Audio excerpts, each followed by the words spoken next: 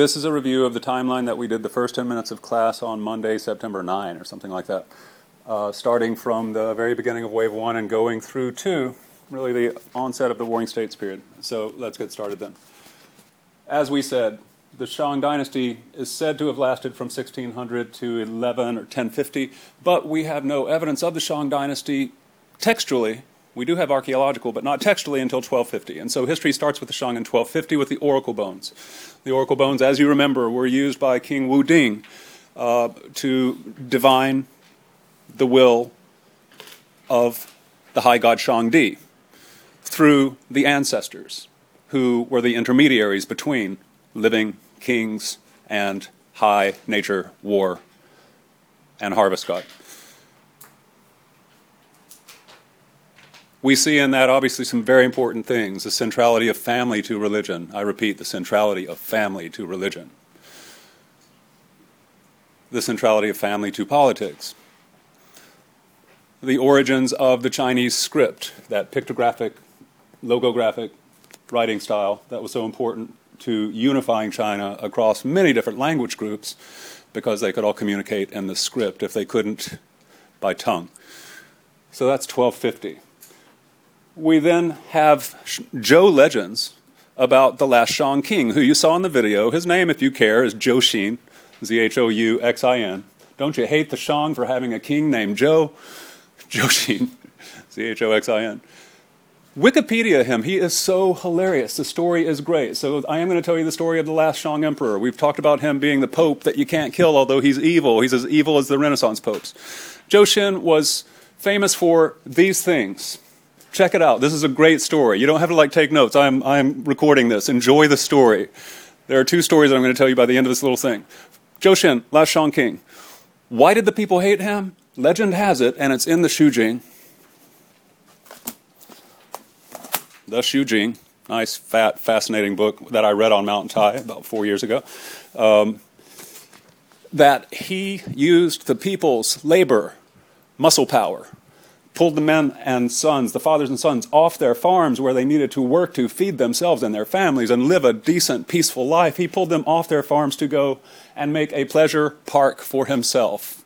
They excavated a huge, massive, public park-sized pleasure park for him, in which they dug an artificial lake, filled it, according to the Western Zhou, with, are you ready, wine, a lake of wine, and put artificial islands in the center of this lake, upon which every day he had the people's pigs, chickens, goats, slaughtered, roasted, skewered, and hung from trees on the islands. So there were meat trees on the island that you got to by pedaling your boat with your homies across the wine lake, drinking the lake as you go to get a nice buzz.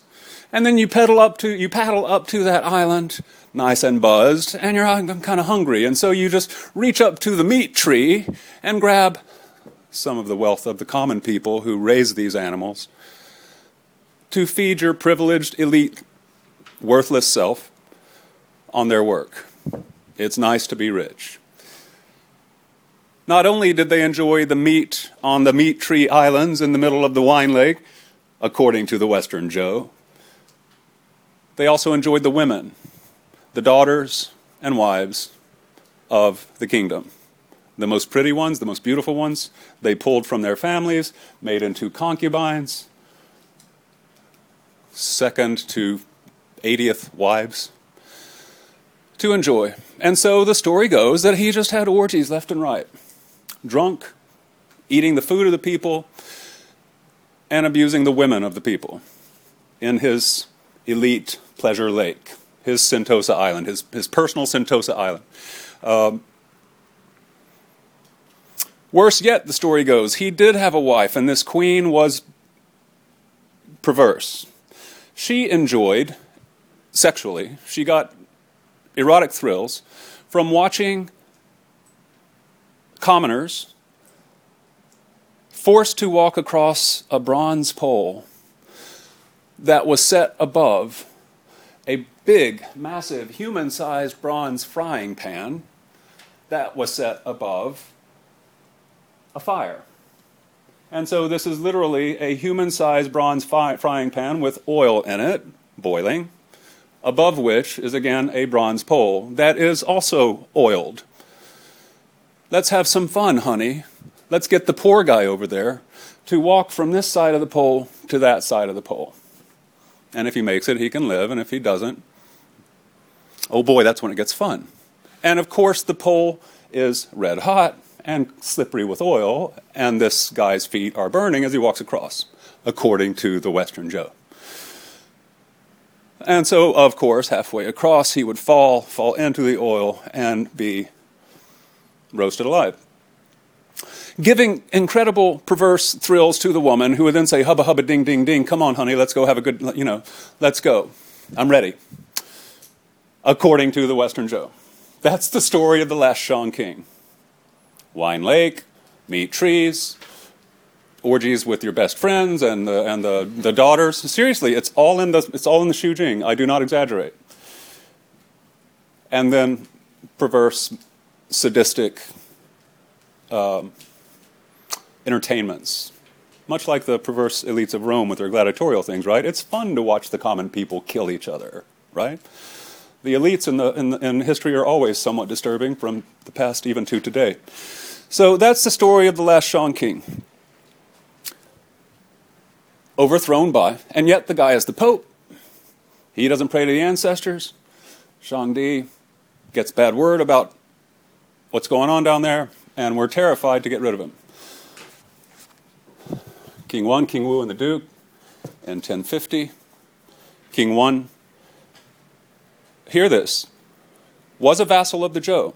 Was a vassal of the Shang. He did adopt Shang ritual practices, Shang script, all that sort of thing. But he was on the Wei River, the frontier. Are you understanding this? I'm sorry. Yellow River, there's the Wei. Here's China proper, the Shang territory. The Wei is a frontier border state. It's kind of like the Wild West.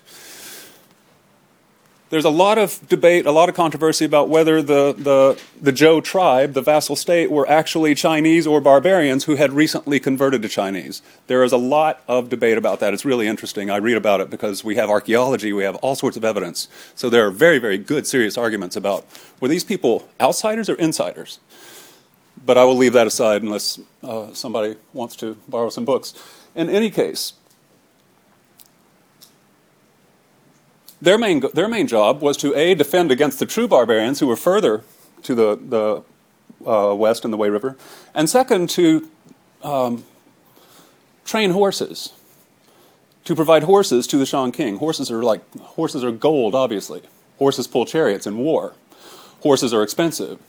There's no such thing as a Lexus, so the next best thing is a horse back then, right? It's a luxury item. And so these guys were somewhat cowboys. Horse trainers, horse traders, who provided horses for China proper. In any case, as I said, the vassal King Wan of the Zhou tribe, the Zhou fief, did do the same rituals, did adopt the Shang practices, the Shang script, all that sort of thing, and he did the rituals more reverently, more properly than obviously our last Shang King himself. And so he attracted the people through his good behavior, his model behavior, his sage behavior. He attracted the people to actually vote with their feet and leave the Shang territories, where, after all, they're being exploited for their labor, for their animals, for their women, to actually pick up and vote with their feet and go to the Zhou area. We would much rather live under this man. We will serve him because he does not abuse us. China is losing people today to other countries because the people don't trust the Chinese government. America is losing people today, believe it or not, to other countries because Americans are starting to not trust their government. And so these things still happen. People do vote with their feet. And they came to the Zhou state, according to Zhou history, official history. King Wan did not try to overthrow Shang, but his son King Wu did. So King Wan goes down in history as the man who was the pattern of a cultivated, meaning self-developed, ideal person. His son King Wu is the marshal, the military. Wu did overthrow the Shang. Wu did found the Zhou dynasty. So why do we call King Wen the first king of the Zhou dynasty? Because his son King Wu, posthumously, after his death, said, in honor of my father, we will call him officially the first king, although he never was the king of the Zhou dynasty. He was just the king of the vassal state. Technically, the first king is Wu, but officially Wu said, Daddy deserves the credit because he's the one that attracted everybody to us. King Wu died 5 years after taking the throne. This is an unfortunate thing. We have just conquered the Shang territory, and our king who did it died. This brings the Duke of Zhou, King Wu's brother. But succession from king to the next king, how did it work? How was it supposed to work? A king dies, who's supposed to take the throne, Anna? The son. The son was King Cheng, C-H-E-N-G, and King Cheng was, again, 9 to 18 years old, depending on which source you look at, and it doesn't really matter for our purposes, because regardless, he was considered too young. And the Duke of Zhou, in this very sensitive time, where a 5-year-old new dynasty, and many people still are, many Shang loyalists are still resistant. The Duke of Zhou became regent, that's an important word, R-E-G-E-N-T, and ruled as regent until King Cheng, young King Cheng, was old enough to rule himself. The Duke of Zhou is hugely important. Confucius idolized the Duke of Zhou. Why? Because the Duke of Zhou, again, developed ritual as the foundational political and social order, the way that kings behave and also assert their authority and keep their people happy. From the highest levels of the hierarchy, vassals, to the lowest levels of the hierarchy, commoners. It is proper ritual behavior that keeps the people willing to serve you, because you are clearly in your behavior on a daily basis a good man. A man who is careful to do the sacrifices correctly, yada, yada, yada.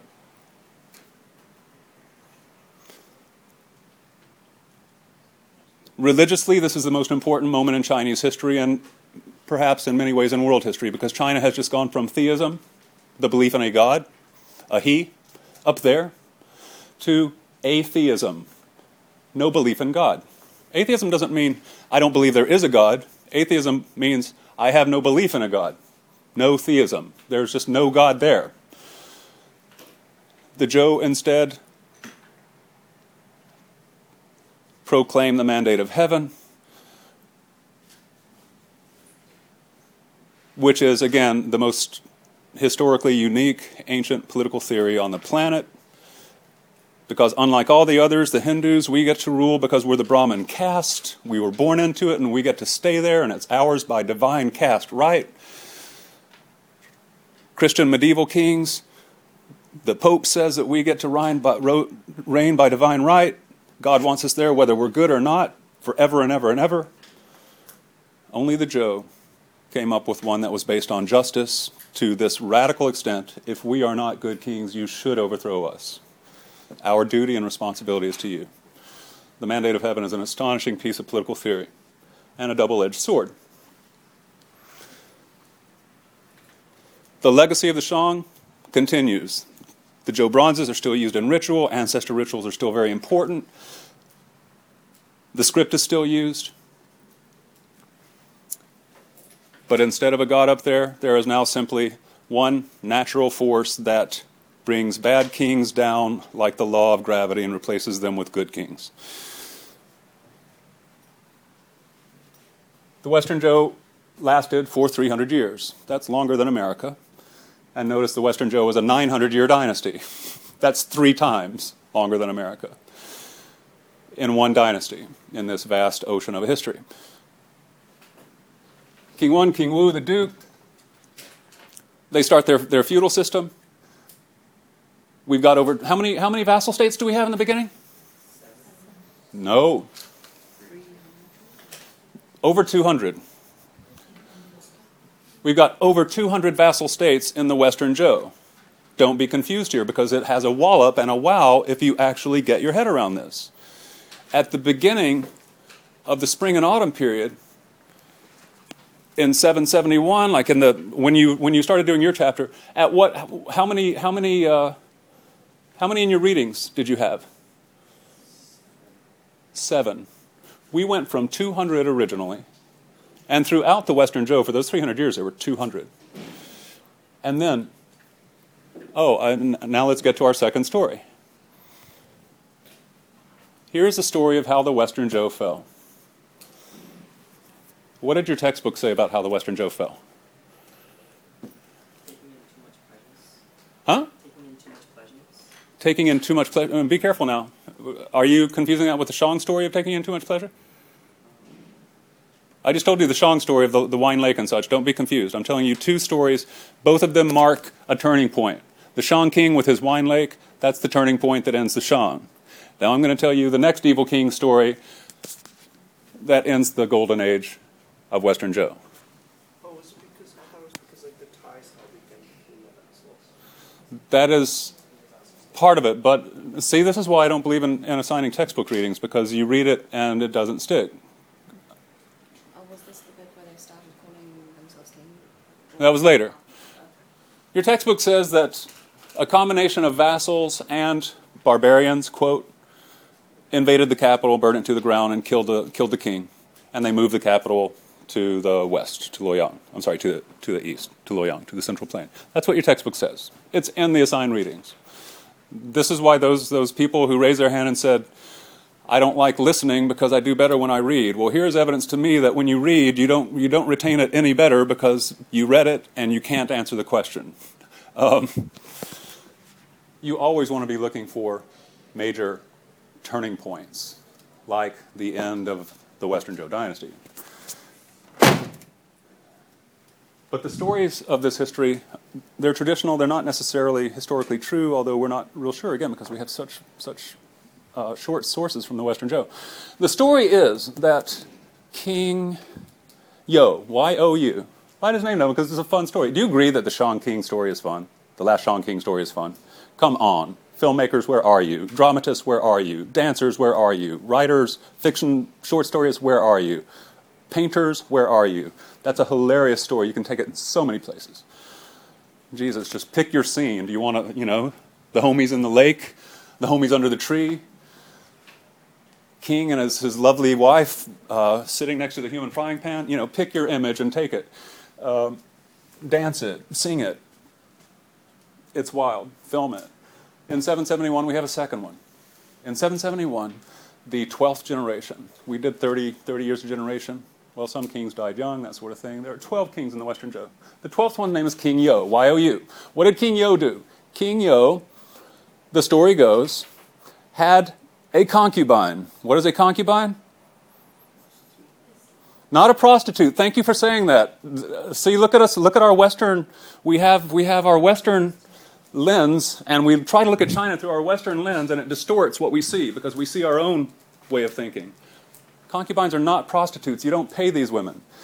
You bring these women into your home, and they live like a harem with you in order to give you heirs, to give you children. So you have basically a platoon of women, sometimes a company. They're literally ranked. Sonia? Concubines, I almost said prostitutes. Concubines are ranked ritually. Concubines of the first rank, 10. Concubines of the second, probably 9 actually, because that's the magic number. Concubines of the second rank. Concubines of the third rank. Up to sometimes 10 ranks. So you could literally have your choice of 90 women every night if you were the king. Sumptuary codes would limit you to the number of concubines you could have based on your level in the hierarchy. Just like you can't wear a certain color if you're not, in the same way you can't have a certain number of concubines unless you've been promoted up that list, that hierarchy. In any case, so she was a concubine, a family member, a secondary wife. Her name is Baosi, B-A-O-S-I. Oh, no, I'm sorry, that's the Shang King's wife. No, her name is Baosi, that's right. So King Yo and his concubine Baosi. Baosi was gorgeous. One of China's 5 beauties. They love to number their beauties. The Chinese love to number everything. So they have 5 beauties, beautiful women. She was stunningly drop dead, just kill me gorgeous. And so this king was unhealthily wrapped around her finger. Women will do that to a man. They will wrap a man around her finger. And she made him miserable because Although he was a king and he showered her with everything, trying to buy her love, the woman never smiled. She never smiled. She was a bummer. She was a depressive. She never smiled, no matter what he did. As you read, during the Western Zhou, certain walls started coming up to defend against particularly invasions from the north and from the south into the Wei River Valley. This is what I'm reading about right now. I'm reading about the fall. And so there were walls set up, and these walls had watchtowers on them. And the watchtowers were spaced 2, 3, 4, 5 kilometers apart on the Great Walls. These walls would later be, many of them, connected into the one Great Wall. Okay? So the one Great Wall was not built by one guy. It was connected from Western Zhou and Eastern Zhou, smaller walls. So whenever there is an invasion from nomads from the south or from the north, watchmen on these walls would light a fire on the watchtower. The smoke would be seen kilometers down at the next watchtower. They would light a fire. You get me? And so, finally the word would get to the king, to the capital, and what would the king do? You know this. Help me. Talk. What would the king do? There are invaders coming, therefore... Huh? Send armies? This is a feudal system. What is he going to do immediately? Get armies from the peasants, close. Get armies from the lords. That's the whole feudal thing. The vassals owe me military assistance in the event of mortal danger. So you got to picture it. All these vassals, all throughout the Central Plain, get the word. Oh, the king is under attack. And so they rouse their generals, they rouse their armies, their troops, and they all run. Double time to the defense of the great king, descendant of King Wan and King Wu. And they get there. I pictured it at 3 a.m. I picture them all just like, ready to fight, ready to kick butt and take names and defend their king. And they get there, and word comes to the king with Bausa, the woman, right next to him. Oh my God, it was a false alarm. It took weeks, if not months, to travel this territory. And so all of these people are traveling for months, weeks or months, in order to arrive there. Fast. They get there and they hear it was a false alarm. The king obviously feels like an idiot. Everybody's like, oh, this is so embarrassing, except for our worthless, beautiful, depressive concubine who finds it funny and she laughs. Ha ha ha ha ha. And King Yo, being an idiot, who is far too weak to be around a beautiful woman, sees her and, like the dumbest scene from Shakespeare, says, oh, she laughs. And his heart melts. And he doesn't care. He's like, okay, guys, I'm sorry, thanks, bye, go back. Won't happen again. They go. Or will it? Story has it that he paid his watchmen to set fires repeatedly so that clusterfuck of a situation, I said feck, of a situation would repeat itself over and over so that he could see this woman smile. Time and time again, everybody rushes. Time and time again, there was a false alarm. Time and time again, she laughs. Time and time again, he says, oh, she smiles. And time again, his lords are starting to go, what an absolute dirtbag loser this guy is. Until finally, you know the story, right? You know how this one's going to end. You've heard the story of the boy who cried wolf. The time that he really does need them to come, they don't come. The capital gets burned to the ground. Barbarians and some of the vassals, now this is historically true, barbarians from the south and the north and some of the vassal lords teamed up to invade that capital, burn it to the ground, and kill that bastard. And they did. Yes? Okay, so they managed that. Why did they go and build a new capital when they could have had the Wei River, the perfect strategical spot? Well, because there were hordes of nomads in the Wei River at that time, and so the smartest thing to do was run away so that they don't kill all of us. They had lost the Wei River. It was conquered by this invasion. Oh, so they had to run away to Luoyang and start. So the people who attacked The Eastern Zhou. The people who reinstated the government. No. Exactly. Thank you for clarifying that, right? So they literally had to abandon the Wei River and go to Luoyang, where there was already a second administrative capital. It was already there. And it was now the main capital. This starts the Eastern Zhou. From this point, the royal court, the Zhou kings, will never have the military power or the authority and respect that they had before that. They've started losing the mandate of heaven.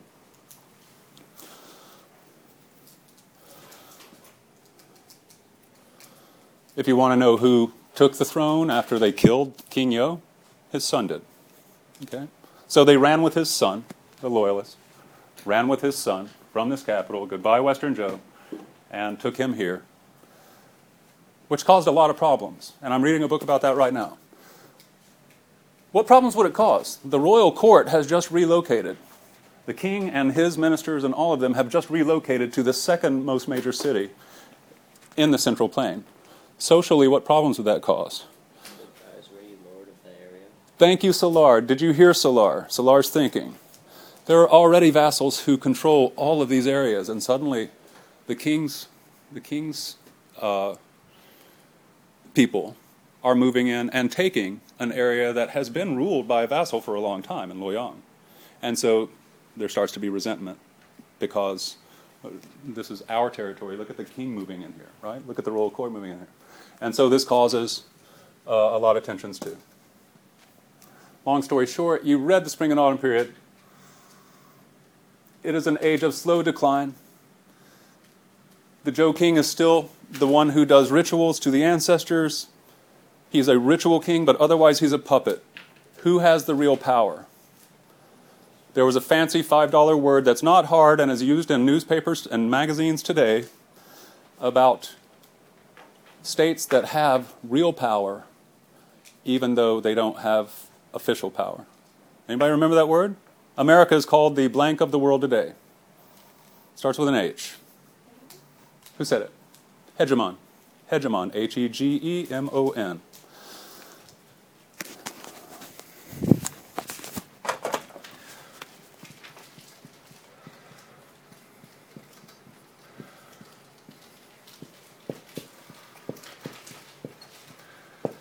Age of hegemons. That's the war. That's the spring and autumn period. The first, say, 250 years of the Eastern Zhou. The age of hegemons. What is a hegemon?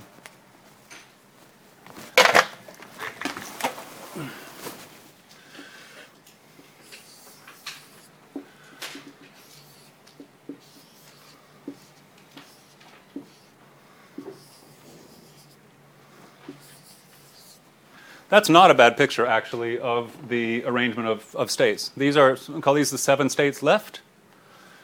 You got Yan up here, you got Lu right here, no, Qi right here, you got Yue down here, you've got Chu over here, you've got Jin up here, and then you've got the little ones in the middle. The hegemon is whichever prince of whichever of these states has the biggest army, and so can keep the other states from starting wars. Those of you who are interested in modern international relations, diplomacy, political theory, politics, current events, United Nations, all that sort of thing, look at this. This is China having a multi-state system. Yes, there's a king right here on the Central Plain, and he's got a little bitty Zhou state, but who cares because he has no power, and everybody is just like, yeah, we'll keep him in place because who cares? But all these big states are starting to become ambitious. And so it's like Europe. It's like Europe after the French Revolution. You've got modern nation states, all with their own national interests, and a need for some way to keep all hell from breaking loose in a world war. And this is 700 years before Christ. China has experience with balance of power, international relations, for 500 years, from the fall of the Western Zhou until the first emperor solved the problem. Oh, by the way, He was over here in the Wei River in the state of Qin. The sophistication of the political system, the lessons learned politically and diplomatically, peace treaties, military alliances, diplomacy, all sorts of stuff, are huge. And China today studies this history when it talks about how to deal with the United States, how to deal with Russia. They learn from the lessons of their brilliant political and military thinkers back then, geniuses. So this is an incredibly fascinating period for us today because China is trying to tell America and the UN, hey, big shots, you know what? We have 700 years of experience of international relations that's very much like this. We've been through our own world wars. And you're treating us like we're a third world country. You need to understand our history because it's way deeper than you have any idea of, Westerners, United Nations people. In any case. So the hegemon would be whichever one of these states was most powerful, so that all the other states could say, hey, just like we do with America, the hegemon today, America, will you do something to Syria because Syria is being bad? Everybody turns to America because it's the most powerful. It's the hegemon today. Hey, America, will you do something to Libya? Hey, America, will you do something to Iraq? You don't have the international legal right. You're violating international law every time you invade another country. It's against the United Nations. But America wants to do it, and nobody can really stop them because they're the hegemon, unofficial power. So this is called the Age of Hegemons.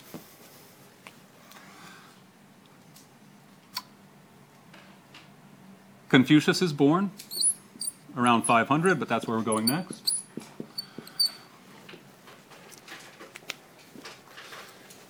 And finally, let me see,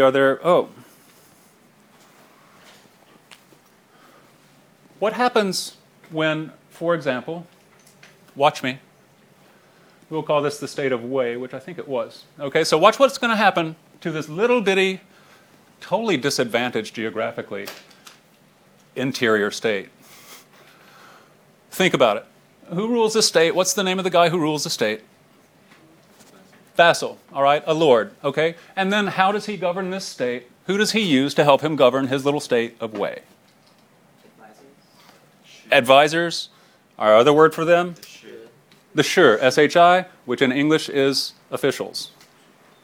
Officers, people who sit in offices and do economic tax collection, do grain distribution, do road and dike repair, and all, just like today, we have our governments, right? So officials, officers, in Wei. So you've got the Lord and you've got his officers. Is that an inherited thing, these officers, Sokte? Is that an inherited thing, these officers? Think about it, you should know. Think about it, you should know. They are. They are. When a vassal gets a state, remember, he started appointing ministers, officials, under him. The vassal got the state, it's his for heredity. It's his heredity, right? He's an aristocrat. And then he appoints officials. And when they die, their kid gets their office. So this is an aristocratic system. From the hierarchy all the way down, it's all hereditary. When this Lord of Wei gets invaded by, let's have Qi invade it. What just happened to the people in Wei? Particularly the aristocrats in Wei. This is very important. What just happened to them all? Do they have a job? No. What are they going to do? Oh, I'm a commoner. Okay, I'll just be a commoner. I'll just go farm, get dirty every day. And I've been living high on the hog with bronzes and, a nice living. I'm an elite. I'm an aristocrat. What are they going to do? They're going to head to probably the hegemon and try and get political power. By doing what? You're on the right track. Offer your services. They suddenly become men without a job, but with great experience. And so they start looking for other lords. Look, I'm unemployed. A lot of your parents, either themselves or, if not themselves, their friends, lost their jobs in the finance sector during and after 2008. J.P. Morgan laid off tens of thousands of people, financial executives and so forth. They laid off an army of people, and suddenly these guys are like, Jesus, I'm used to being rich, and suddenly I just got fired. And so they go to Chase Manhattan. They go anywhere else. Look, I've got a lot of experience. Will you take me on? In the same way, these political officials start going to all the other places, needing a job, offering their services, selling their services. It causes a lot of breakdown socially. Now, what were the military changes over time in the Warring States period, in the spring and autumn in the Warring States period? That was really interesting reading in the textbook. What military changes happened? Thanks, and let's do change over time. In the Western Zhou, how did you fight a war? What were your weapons, and then how did you fight? The weapons were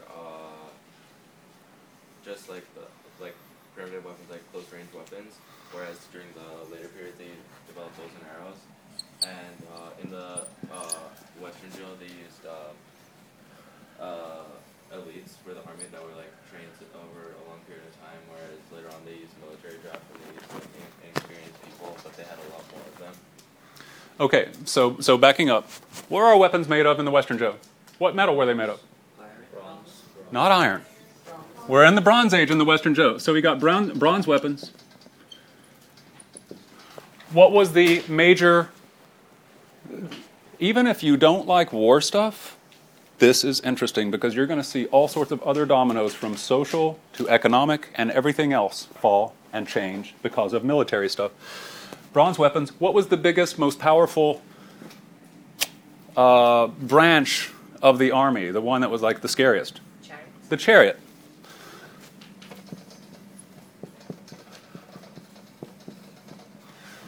Chariots pulled by 4 horses, 3 men on them. One man on the right has a big halberd, a big, huge lance with a blade on it that you can just, you know, you got long-distance slashing power. I can behead all 3 of you with one, right? And I'm up here on my chariot. We're just going through, and I'm just like mowing grass. All you people on the ground, you just died because I've got a big, long halberd, a lance with a blade at the end, and I've just decapitated all of you. Chariots, 4 horses in front, you're terrified. Another guy on the right, on the left, and then of course the general in the middle. This was the big scary war machine until arms race starts happening. 2 things happen. Oh no, I'm sorry. So if that's the tech, what's the culture of war at this point? There was a great story in your reading. They meet up, they meet up, they decide a time and place to fight, and they both get ready. Can you hear me?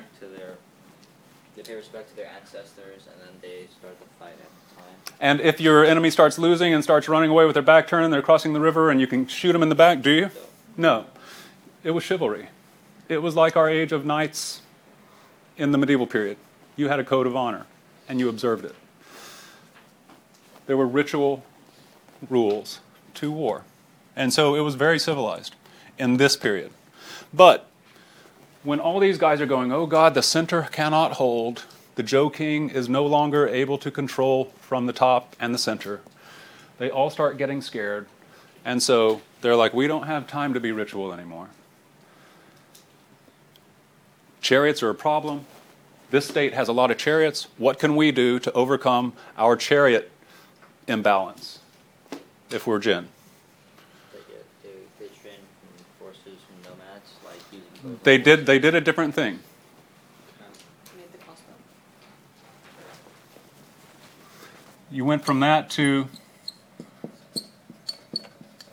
infantry. What's infantry? Foot soldiers.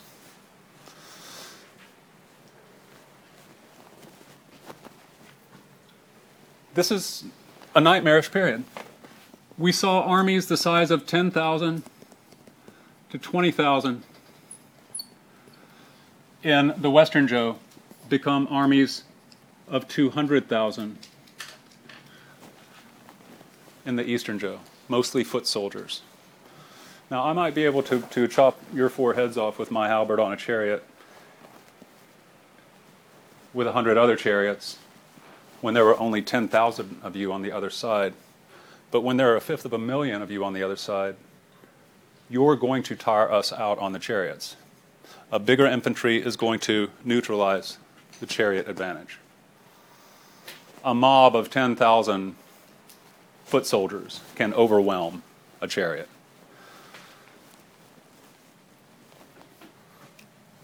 The ritual start going too.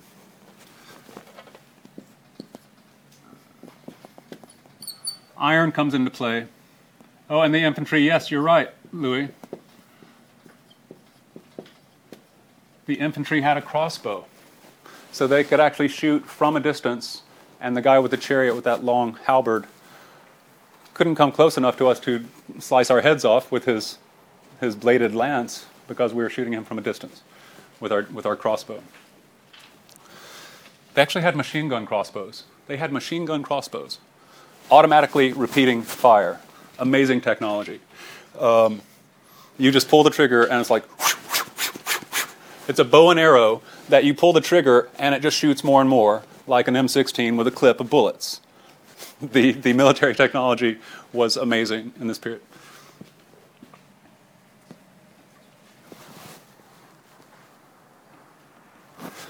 What is the effect on this socially? Who were the generals in this age? The generals were aristocrats.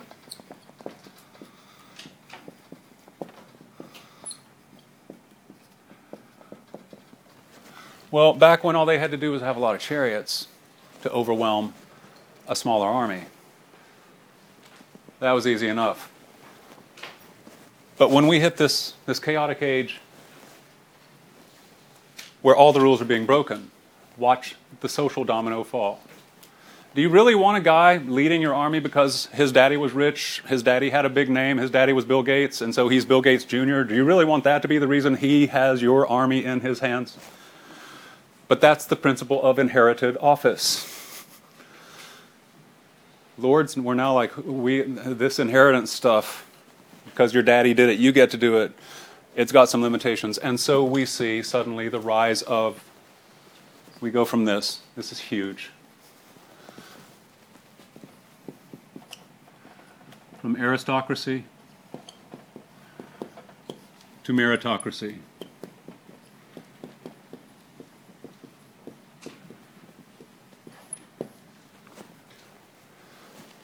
Who's general? The guy who deserves to be. Not the guy whose daddy was. The guy who merits it. The guy who is a proven leader, proven brave, proven strategically smart, proven loyal. And so you could suddenly rise into the ranks of the aristocracy. You could rise above the aristocracy through your ability. The work ethic comes to the top in China and really stays there for the rest of its time. This whole story of Yao Shun and Yu, who was the one who started as a peasant and became an emperor? Shun. Because he merited it. So this idea of merit, because of this whole military breakdown, starts changing the feudal order of an aristocracy.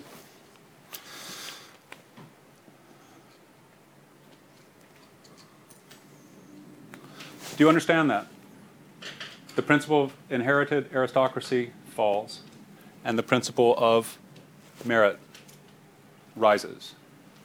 It's no longer who you are, it's what you can do. Yep. Is this only for generals, or is this for like global? No. It's a good question. So in the same way, wow, I really need my agriculture to be as good as possible in the state of Qi here so that I can grow a bigger population with more food, and so I need a good minister of agriculture. And if that's a farmer who can point to his field and say, yeah, look what I've done, he's far better than Minister of Agriculture's spoiled son, right? So yeah, just on down the line. So we start seeing a political crisis lead to a very sort of egalitarian thing. I can't wait for, what's his name, for Seth to come so that we can do our FTW thing because you see here egalitarianism, equality, based on who you are, not on who your daddy is. It took the French Revolution 250 years ago for this to be a reality in the West. And China's doing it 2,700 years ago.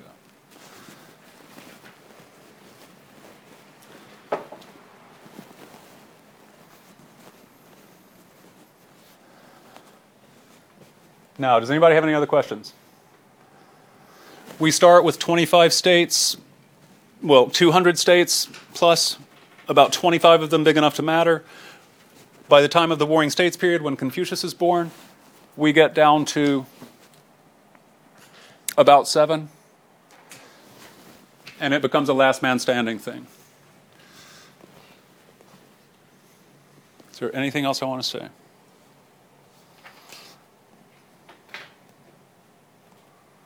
The 2 Confucian classics were written in the Western Zhou. Did Confucius write the Confucian classics? Put this on, good. Those of you who say no. So why do we call them the Confucian classics? Who said something? They inspired him. Huh? They inspired him. They inspired him. And you've read them. And so certainly,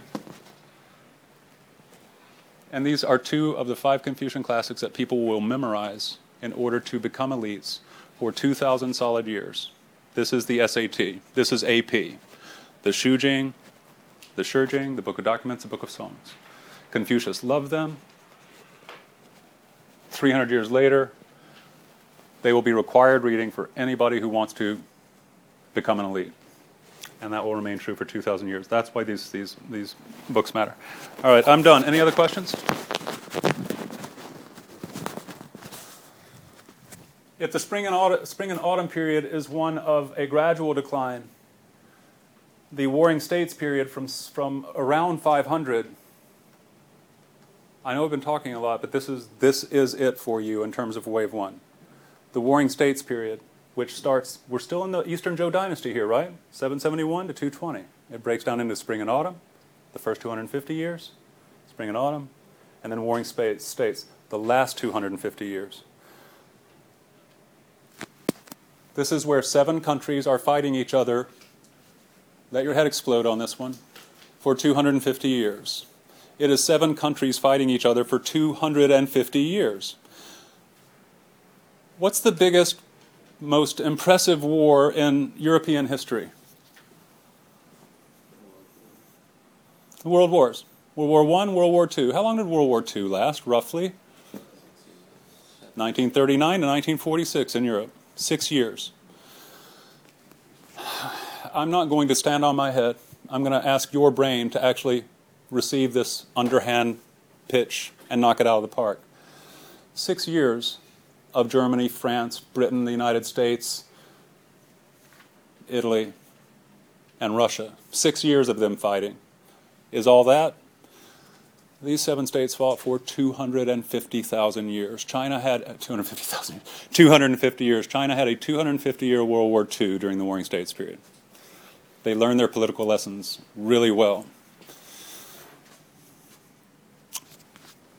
And in that time, although this was the bloodiest and most horrible period of China's history, it also produced the most beautiful thing China has produced. You know what a lotus, do you know the symbol of the lotus flower? Right at the bottom of your thing, first lotus blossom. At the very bottom of your timeline.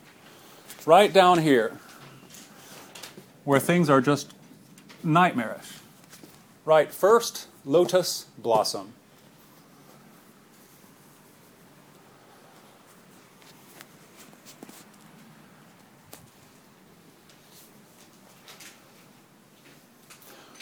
A lotus flower is a Buddhist symbol. What is a lotus? Why do the Buddhists uphold the lotus flower as a symbol of sort of Buddhist wisdom? Does anybody know anything about this? Okay. Can you tell me where lotus flowers grow? Do you know that much? Huh? In water, right? That's why we have lotus ponds, right? You see them all over the place. Lotus flowers growing in water. Now, what is pond water like at the bottom? Huh? Gross, because ponds are still, right? The water's not moving. And so it's just nasty, nasty, nasty down there at the bottom. It's muddy, it's mucky, it's filthy, it smells bad. It's not pure fresh water. And yet out of this muck rises a flower that blooms into the purest and most beautiful form of clean beauty that's rooted in muck. And that's why I call this Warring States period the first lotus blossom. Here's a pattern in Chinese history. Each wave, when it declines into a horrible thing, oh my God, the Mongols, oh my God, the period of disunity, invasions of nomads from all directions. Oh my God, the British. Well, nothing much beautiful came from that one. But for the first three crashes, every time something horrible and ugly happens to China, they turn it into gold and something beautiful happens. A lotus blooms from that. What is it this time? It's their philosophies. The 100 schools of thought. Confucianism. Taoism.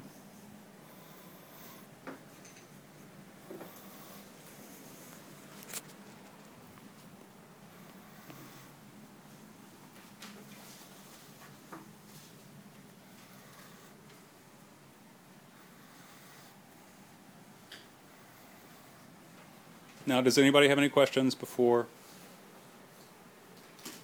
we move on?